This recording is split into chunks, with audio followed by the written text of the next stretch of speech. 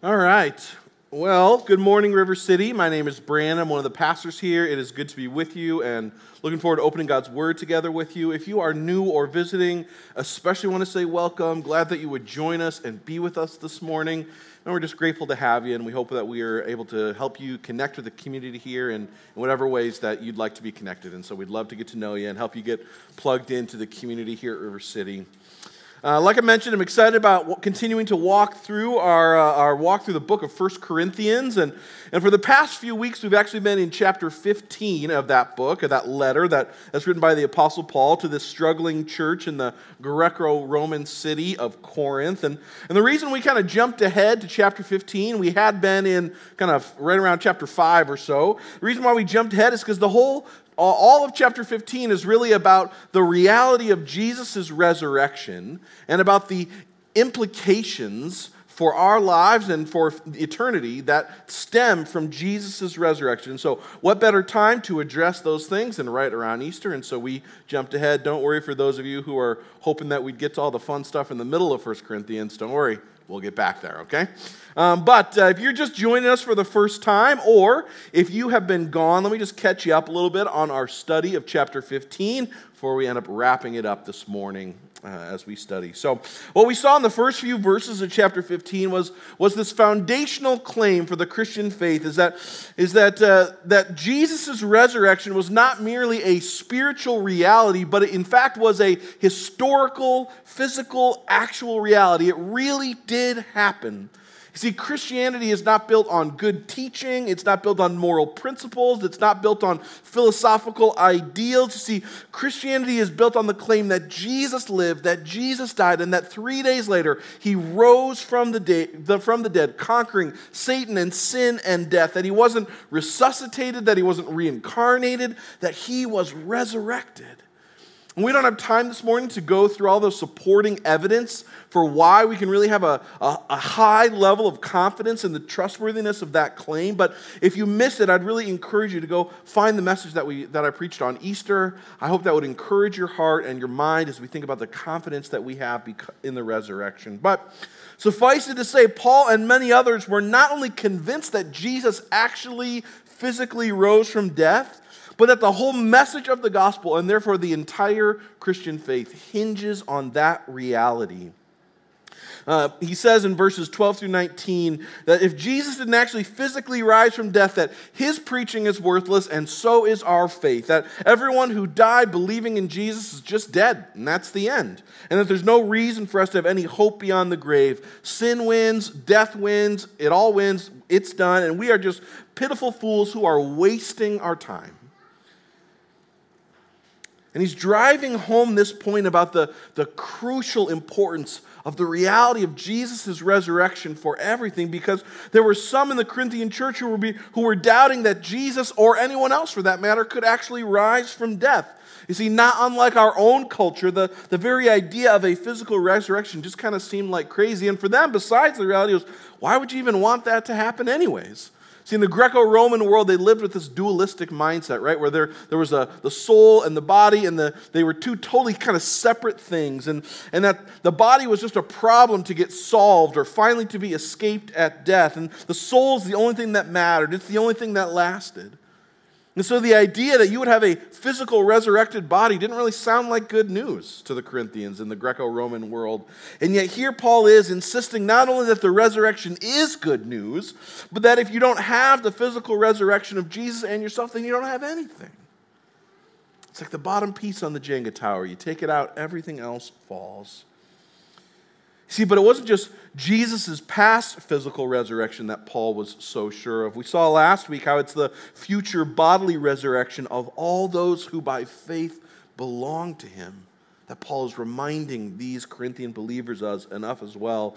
We saw how Jesus' resurrection, it's both the model and the means for our own future resurrection. You see, the reality of Jesus' resurrection, it's the model, it's the preview of what our own resurrection will one day be like. You see, what God did that first Easter morning was not meant to be this one-time, never repeated occurrence, but instead was the first fruits of a greater resurrection harvest yet to come. Paul says that Jesus was the first fruits of God's resurrection plan, and it's through the resurrection that we get a preview of God's ultimate plans for renewal and for redemption, for restoration, for everything that belongs to Him. We saw as well that Jesus' resurrection, it wasn't just the model for our own, but it was also the means by which our resurrection was possible in the first place. You see, it's Christ's death and His resurrection that overturns the curse of sin, and that through belonging to Him, we have a sure and a confident hope from rising from death just as He did. It's not our performance, it's not our good work that secures our resurrection hope. It's Jesus' work on our behalf. We'll see again this morning that it's His victory over Satan and sin and death that gives us the security and the hope that we have for a future resurrection. You see, and because Jesus' resurrection is not just the model, but also the means for our own, that means we have this unshakable hope that one day, just as Jesus defeated death, so will we by faith in Him. But the question remained, what's so important about the reality of Jesus' resurrection and our own being bodily, being physical? I mean, why do we need these bodies anyways? I joked last week about how I'd be fine leaving this one in the grave, but again, that's not the point. You see, we saw how from the very beginning of the Bible, it's clear that the point of creation is to reveal and to reflect the Creator God and in its beauty and its intricacy, in its vastness, in its wondrousness. The creation, it reveals and reflects something about the Creator God. And in so doing, it brings Him glory. That's especially true of humanity. We recounted last week how Genesis 1 tells us that humanity is made in God's image. Unlike any other part of creation, humanity is deliberately, uniquely, the Bible says, made in the image of God. You see, you and I were made to be God's image-bearing, glory reflectors. And the fact that God created a physical reality for that to take place means that our bodies are an integral part of our very identity and purpose as being God's image bearers, both now and for eternity. You see, God's ultimate intention in the beginning and in the future was never that we would just kind of be disembodied souls floating around, but rather that we would live forever with Him as whole persons, as body and soul together. And so God's plan with the gospel is never about escaping or abandoning this world or our bodies, but instead was about rescuing them and redeeming them, about returning it to all that He made and intended it to be. You see, and that's where, and that leads us where we're heading this morning. You see, today what we're going to see is what those redeemed, renewed, restored, resurrected bodies will be like. And as we study, what we're going to see is that our bodily resurrection will be inherently a transformational reality. We're going to see the way in which our bodies are transformed. We're going to see the power by which they are transformed. And we're going to see as well how the promise of that future transformation actually impacts and transforms our lives today. And like I mentioned last week, there is so much more in these verses than we have time to get to this morning. And I just want to say again up front, if you have questions about this sermon or about any others or about the passages that we read, I would just encourage you. I would love to talk through that with you. You can ask me questions. We can process things together. I do not always have all the answers. I wish I did.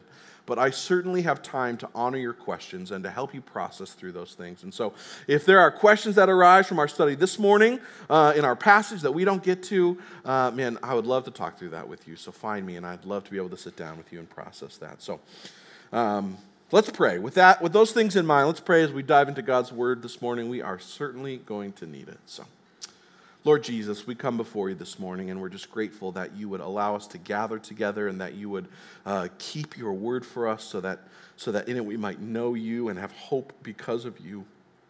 And so, God, we just come this morning as we do every week, utterly dependent on you. God, I don't have what I need to be able to preach and teach rightly and with power apart from you. I do not have what I need. And neither do the rest of us have the ability to respond rightly to your word, to hear it as truth, and to see it as good news, and to respond and act in accordance with it. Jesus, we can't do any of that without you doing it in us, enabling that to be possible in us. And so, God, we ask humbly as we gather to study your word this morning, would you enable us to respond rightly to your word? Would you enable our time as we study to be good news that transforms our realities now, not just one day? God, we need you for that, and so we humbly ask that you would do it, God, not only for our good, but so that you might be glorified as we live lives that honor and reflect you. So to that end we pray. Amen. Amen. Well, again, this morning we're in 1 Corinthians chapter 15. We're wrapping up the last section of our chapter in this morning. Paul begins this way in verse 35. But some will ask, how are the dead raised? With what kind of body will they come? How foolish. What you sow does not come to life unless it dies. And when you sow, you do not plant the body that will be, but just a seed, perhaps of wheat or something else. But God gives it a body as he has determined, and each kind of seed gives its own body. And not all flesh is the same. People have one kind of flesh, and animals have another, and birds and fish have another. And there are also heavenly bodies and earthly bodies, but the splendor of the heavenly bodies is of one kind, and the splendor of the earthly bodies is another. The sun has one kind of splendor, the moon another, and the stars another, and the stars differ from star to star in splendor. So will it be with the resurrection of the dead. For the body that is sown perishable, it is raised imperishable. It is sown in dishonor, but it is raised in glory. It is sown in weakness, yet it is raised in power. It is sown a natural body. It is raised a spiritual body. For if there's a natural body, then there is also a spiritual body. So it's written, the first Adam became a living being. The last Adam, speaking of Jesus there, became a life-giving spirit. You see, the spiritual did not come first, but the natural, and after that the spiritual. And the first man was of the dust of the earth. The second man is of heaven.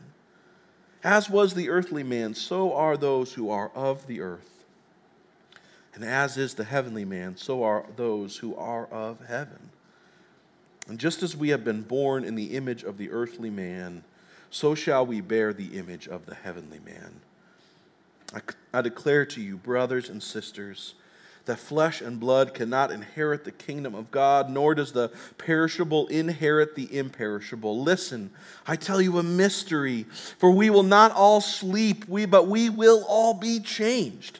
For in a flash, in the twinkling of an eye, at the last trumpet, for the trumpet will sound, and the dead will be raised imperishable, and we will be changed. For the perishable must clothe itself with the imperishable, and the mortal with immortality. And when the perishable has been clothed with the imperishable, and the mortal with immortality, then the saying that is written will come true. Death has been swallowed up in victory. Where, O death, is your victory? Where, O death, is your sting?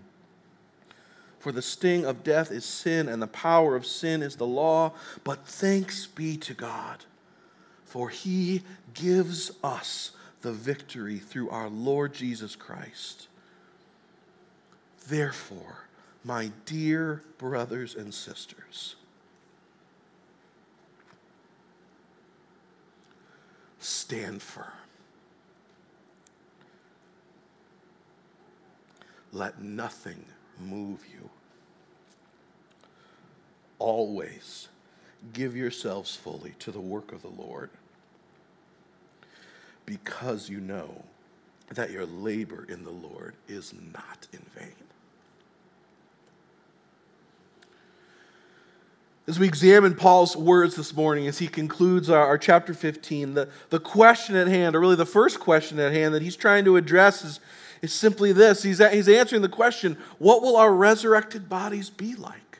The Corinthians are confused about that. They don't understand it, and she's trying to help them understand what will our resurrected bodies be like. And the essence of Paul's response is that our new resurrection bodies will not merely be resuscitated, reassembled versions of our current bodies, rather that they will be radically transformed versions of our current bodies. Verse 51, Paul says, listen, I tell you a mystery. We will not all sleep. That's the language he and Jesus and others use for death. We will not all sleep. We will not all die. He says, but we will all be changed. For in a flash, in the twinkling of an eye, at the last trumpet, the trumpet will sound, and the dead will be raised imperishable, and we will be changed. Paul's saying that whether you have died or whether you are still alive, when Jesus comes back, as he promised he would, to usher in his kingdom once and for all, that our bodies will be changed. They will be transformed. And the obvious question is, how will they be changed, right? In what way will they be transformed? And while Paul does not give us the level of clarity I'm sure we all want, I'm sure it's not the level of clarity my wife wants, for sure. She's a details person. He does lay out for us the fundamental big picture answer to that question. And he begins in verse 37 by comparing this change to the sprouting of a seed, right? He says a seed goes into the ground and it looks one way, but when it sprouts, it's into something, it looks completely different. In a way, a seed, it undergoes kind of like a burial and then a transformation, right? You put it in the ground and you bury it and then it is transformed, you see? And the DNA is the same. But the transformation is obvious. You see, and the point that Paul is trying to make about the nature of our resurrection bodies is that it will be a transformational one, and inherent in transformation is that there is a level of continuity. You see, a tree does not look like an acorn, and yet they are the same. They come from the same thing. A butterfly does not look like a caterpillar, but it indeed has a physical continuity with it. One commentator puts it this way: our metamorphosis may involve an even more dramatic change in what we are like. And we cannot predict what it will be like any more than we can predict whether some unfamiliar seed will grow into a tree or a flower. But we will be changed. And so the transformed nature of our resurrection bodies will inherently mean that while there will be fundamental, root-level change, there will also be a continuity. Just as there's a continuity between a seed and a plant, so there will be a continuity between the present body and our resurrection bodies. And it's not that we'll get altogether different bodies, but that our own will be transformed from one thing into the next. And we'll get more into this later as we finish our study later this morning. But that continuity, it really matters because it means that what we do in these bodies, in the ones that we have now, it means that it really matters. It matters for eternity, what we do in these bodies now. But that's not all that Paul tells us about the way our bodies will be transformed. He goes on in verse 42 through 44 to lay out 4 qualitative ways that our resurrection bodies will be transformed when Jesus returns. He says, so it will be with the resurrection of the dead. The body that is sown perishable is raised imperishable. It is sown in dishonor and raised in glory. It's sown in weakness, yet raised in power. It's sown a natural body, raised a spiritual one. You see, the first and most foundational way that our bodies will be transformed is that they will go from being perishable to being imperishable. Paul echoes this again in verse 53 when he says that the perishable must clothe itself with the imperishable, the mortal with immortality. We do everything we can to try to avoid death. We exercise, we take vitamins, we use anti-aging cream, you go to the doctor, right? You even eat kale, which I think we can all agree is a direct result of sin and will not be in heaven, right? Like that stuff, it's not good, right? It just isn't. But despite all the effort and the energy and the money and the technology and the sacrifices that we make to try to avoid or delay death, you see, death is a reality that always, eventually comes to every one of us. And we can put it off for a while, and we can delay it for a while, and we can avoid thinking about it for a while or talking about it for a while. We can avoid the warning signs of it for a while. But these earthly bodies, in them, we cannot escape it altogether. Death is a curse that comes to everyone. But Paul says that is not how it will be in the end.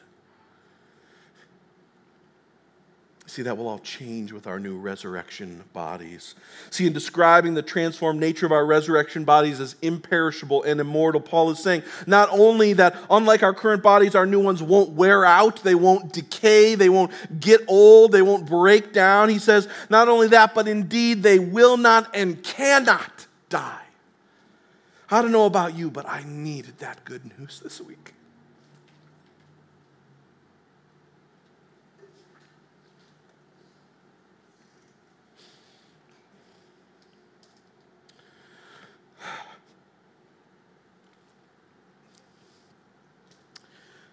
We live in a world that is marred by the horrific reality of death.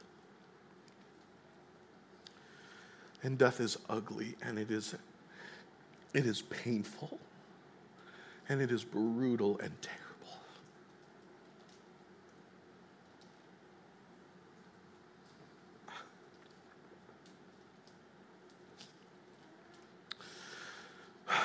And I have wept over that reality this week.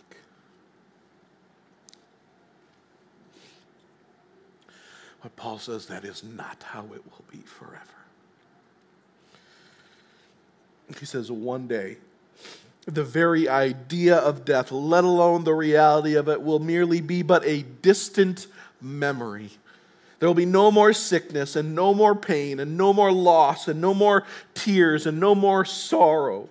You see, our new resurrection bodies, they won't break down, they won't decay, they won't be corruptible, they will indeed last forever. They'll be imperishable, immortal. You see, the hope of the resurrection is that the enemy of death, it doesn't win in the end. That death doesn't get the final word, that Jesus does. And that all those who by faith in Jesus and in his resurrection, they will one day get to see death be put to death. In the end, death will not win. Jesus does.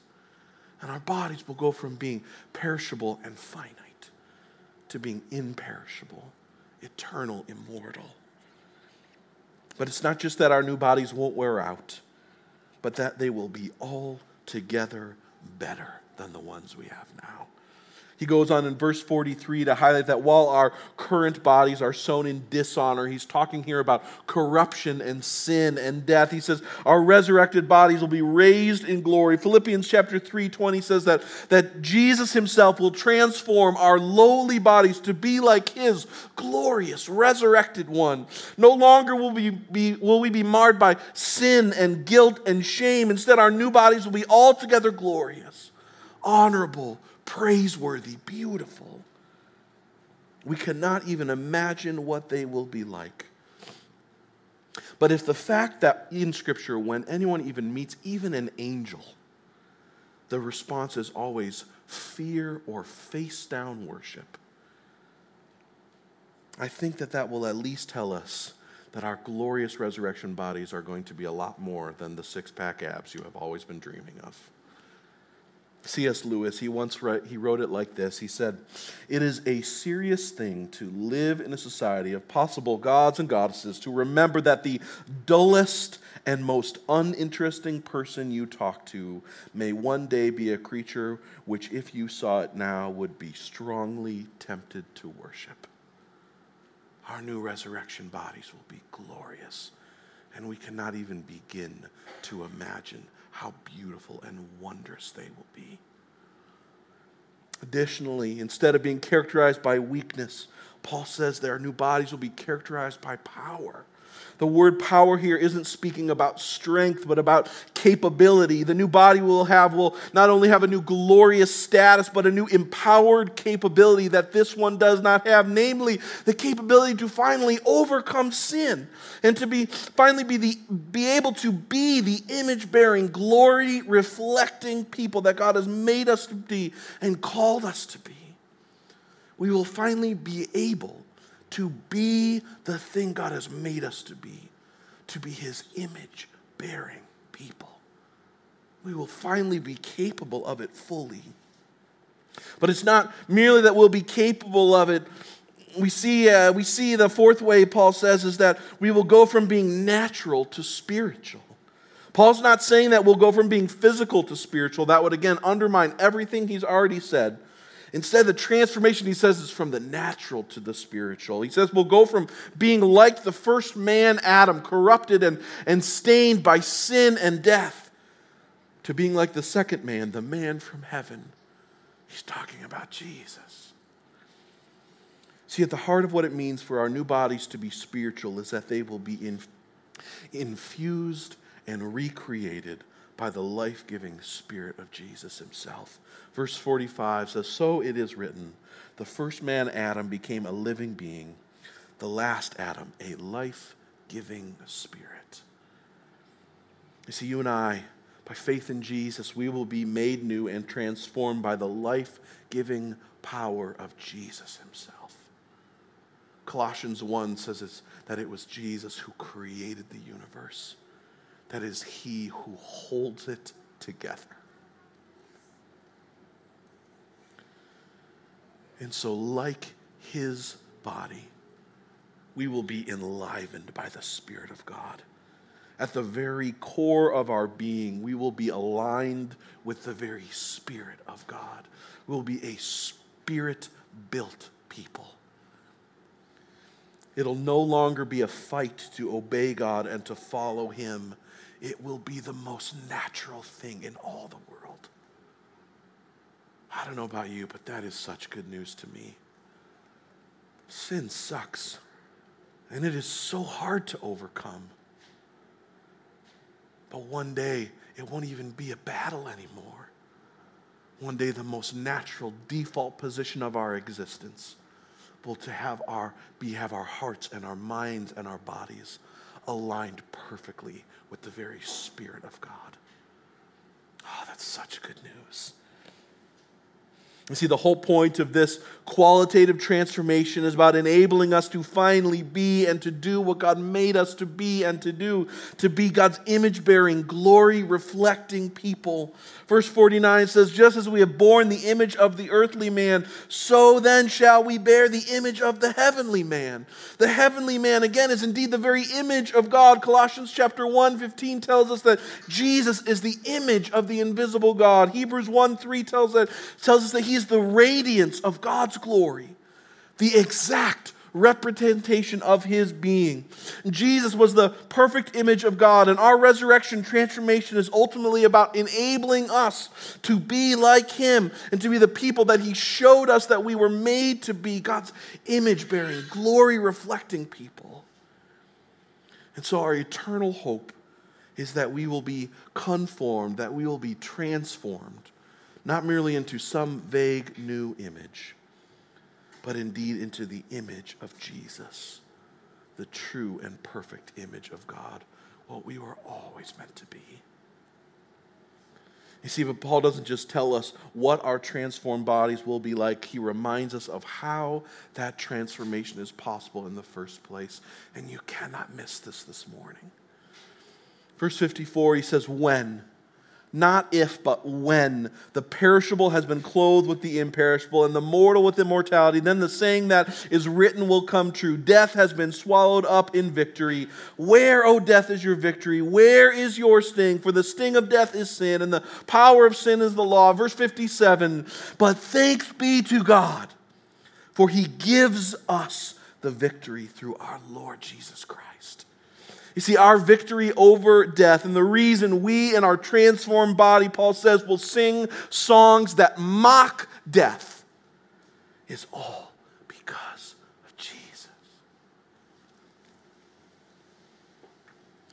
He won the battle. He overcame Satan and sin and death, and then he gives us that victory. It's like when your favorite sports team wins the championship. They win it, and they win it for you, and you celebrate and you enjoy that win as if it was your own, but you did nothing to earn it. It's this incredible thing. I realize you Minnesota sports fans don't really know what that's like, but the good news is that when the resurrection comes, you will get to see it. You'll know what that feels like. Unfortunately, probably not until then, but in the end, you will. In all seriousness, though, this is the very heart of the good news of the gospel.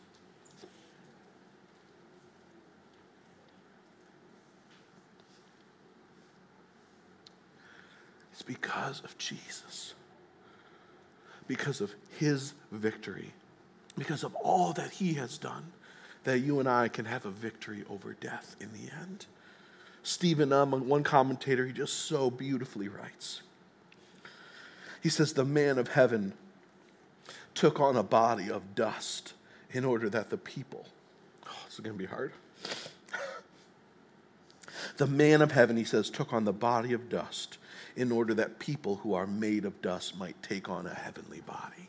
The imperishable became perishable so that the perishable might become imperishable. Jesus, the glorious one, experienced dishonor so that the dishonorable might experience glory. Jesus, the powerful one, became weak so that the weak might become powerful. Jesus, who deserved life, experienced death so that those who deserve death might experience new life. Jesus, the man of heaven, made himself a son of man so that the sons of Adam might become children of heaven.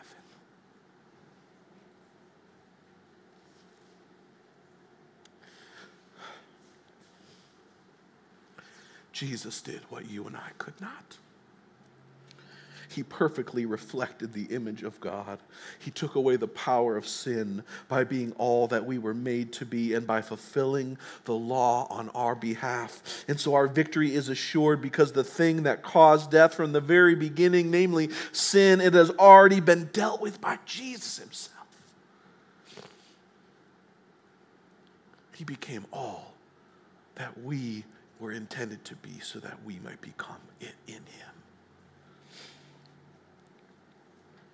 Do you see the good news of the gospel? Do you see how what Jesus did changes everything? You see, what he did not only changes our future reality, it changes our present reality as well. Paul says, because Jesus has already given you the victory over death, he says, verse 58, so therefore stand firm and let nothing move you. Always give yourself fully to the work of the Lord, because you know your labor in him is not in vain.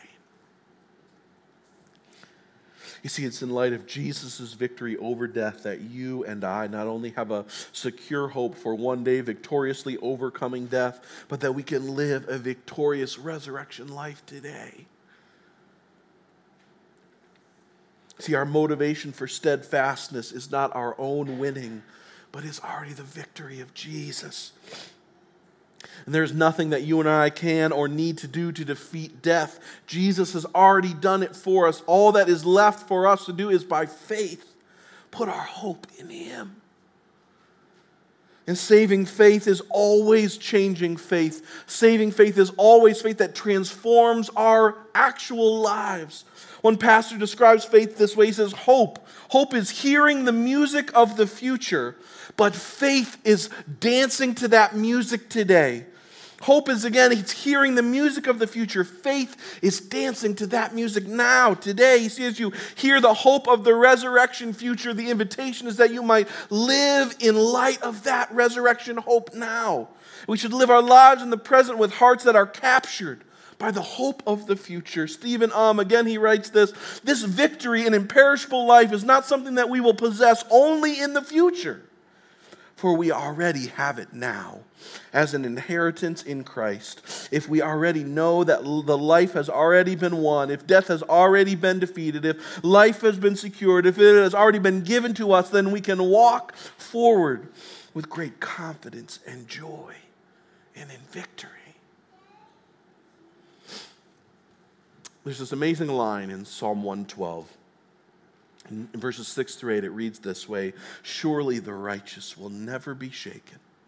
They won't be moved. They will have no fear of bad news. Their hearts are steadfast. Because they trust in the Lord, their hearts are secure, and they will have no fear, for in the end they will look in triumph on their foes. You see, there are so many days when we wake up hoping or afraid that we will get bad news. But the hope of the resurrection is that even in the midst of bad news, even in the midst of heartache, even in the face of death itself, we can have a transformative hope that enables us to live lives of victory and unafraid today. You see, over our ultimate enemies of Satan and sin and death, because Jesus is our righteousness and he has already conquered our enemies for us. And that even though we might physically die, that's not the end of the story. You see, death does not have the last word for those who by faith belong to Jesus. See, the way that God's righteous people are going to have a victorious life now is when you know that Jesus wins in the end. When you know that he overcomes Satan and sin and death, and that he is victorious in the end. And so you can live today in the face of all the things that make our world radically afraid. And you can live with hope, and you can live with joy, and you can live with confidence. Because Jesus wins, and he is victorious, and he wins and gives us his victory. You see, and the good news is not only that we live victorious lives today, but that the lives we live unto God will matter for eternity. You see, there is this underlying continuity, as we talked about, between the present bodily life and the future one that gives us a meaning and direction to our present Christian living. You see, the reminder this morning is that what we do in these bodies matters. It matters for eternity. And so Paul says, always then, give yourself fully to the work of the Lord. Not half-heartedly, not partially, not sometimes. He says, always give yourself fully to the work of the Lord. Because you know it's not in vain. Jesus wins. The victory is secure. And so you can give yourself to him knowing that you win in the end. And that everything will be worth it. Church, might we live like that? See, Paul's reminding them and us that the resurrection is a reminder that what we do in this life and in these bodies, it matters for eternity. And what Jesus did in his body mattered. That's what we're remembering and celebrating when we take communion. We're reminding ourselves and celebrating that in Jesus' physical life and death and resurrection, that God overcomes the curse of sin and death, and that while we were once slaves to sin, we're now in Christ. We are set free to live in light of him and to be his image-bearing people both now and forever. And so the bread, it reminds us of Jesus' body, which was broken for us, as he lived the life that we did not. And the drink reminds us of Jesus' blood that was shed for us, as he paid the price for all the ways that we have failed to live in the image of God. But he didn't stay dead. He overcame death, and he empowers us to do the same today and forever. Communion, it doesn't make you right with God. It does not change your status or your standing with him. The Bible is clear that there's one thing that saves you. There is one thing that makes you right with God. And it's when by faith you put your hope in Jesus' work on your behalf. And so if you're here today and you haven't yet placed your faith in Christ, I need you to know you are so welcome here. You are so welcome in our community and in this people. But I'd encourage you, hold off on taking communion.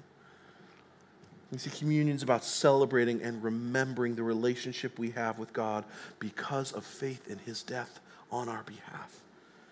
And I don't want you to just go through some motions, just go through some actions. Instead, my hope is, my prayer is that you might take hold of Jesus by faith this morning. And communion might not be right for you, but Jesus is. And faith in him is the one thing that can save you. So if you have trusted Jesus and believed the gospel, or if you have done so for the first time this morning, then I want to encourage you, take communion with us. If you missed the elements on the way in, you can find them on a table in the back on the left and on the right. And as we worship, I want to encourage you, talk with God. thank him for the victory he has secured for you, or for the first time by faith receive the victory that he has won on your behalf, so that you might actually be able to live with a hope for the future that transforms your life today. See, the promise of the resurrection, it calls us to live today in light of eternity. That is only possible when you have the hope of Jesus. I want to close this morning just by leaving you with the words from the epitaph that's written on Ben Franklin's tomb. That the man and his life and his faith are certainly complicated, and it is actually pretty unclear what he actually believed about Jesus and the resurrection. But the words on his tombstone, they speak clearly to the transformational reality of the resurrection hope we have. He says this way: "This body, like the cover of an old book with its contents torn out and stripped of its lettering and gilding, it lies here, food for worms. But the work will not be lost, for it will appear once more in a new and more glorious edition.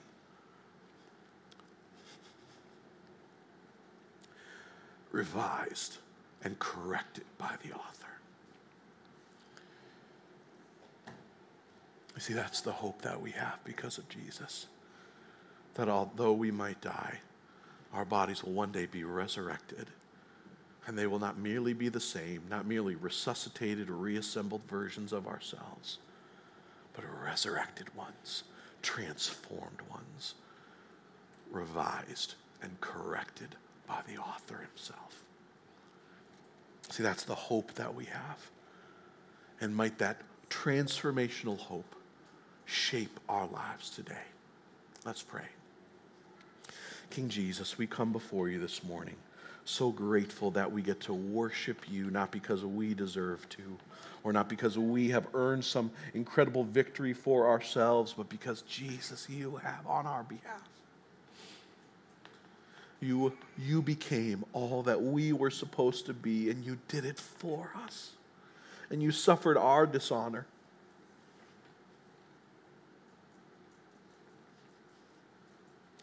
And you bore our shame. And you took on our guilt so that we might be forgiven and cleansed and be ultimately transformed and made new like you. And so, Jesus, might you empower us to live new lives now. Might our lives be altogether different today because of the hope that we have in you, our victorious, resurrected King. Jesus, we need you now. Enable us, empower us, give us hope so that we might live for your glory today as a rehearsal for the rest of eternity. And God, we pray this for our good and for the salvation of our friends and our neighbors and our coworkers and our families, and ultimately so that you might get all of the glory, both now and forever, Jesus. Amen.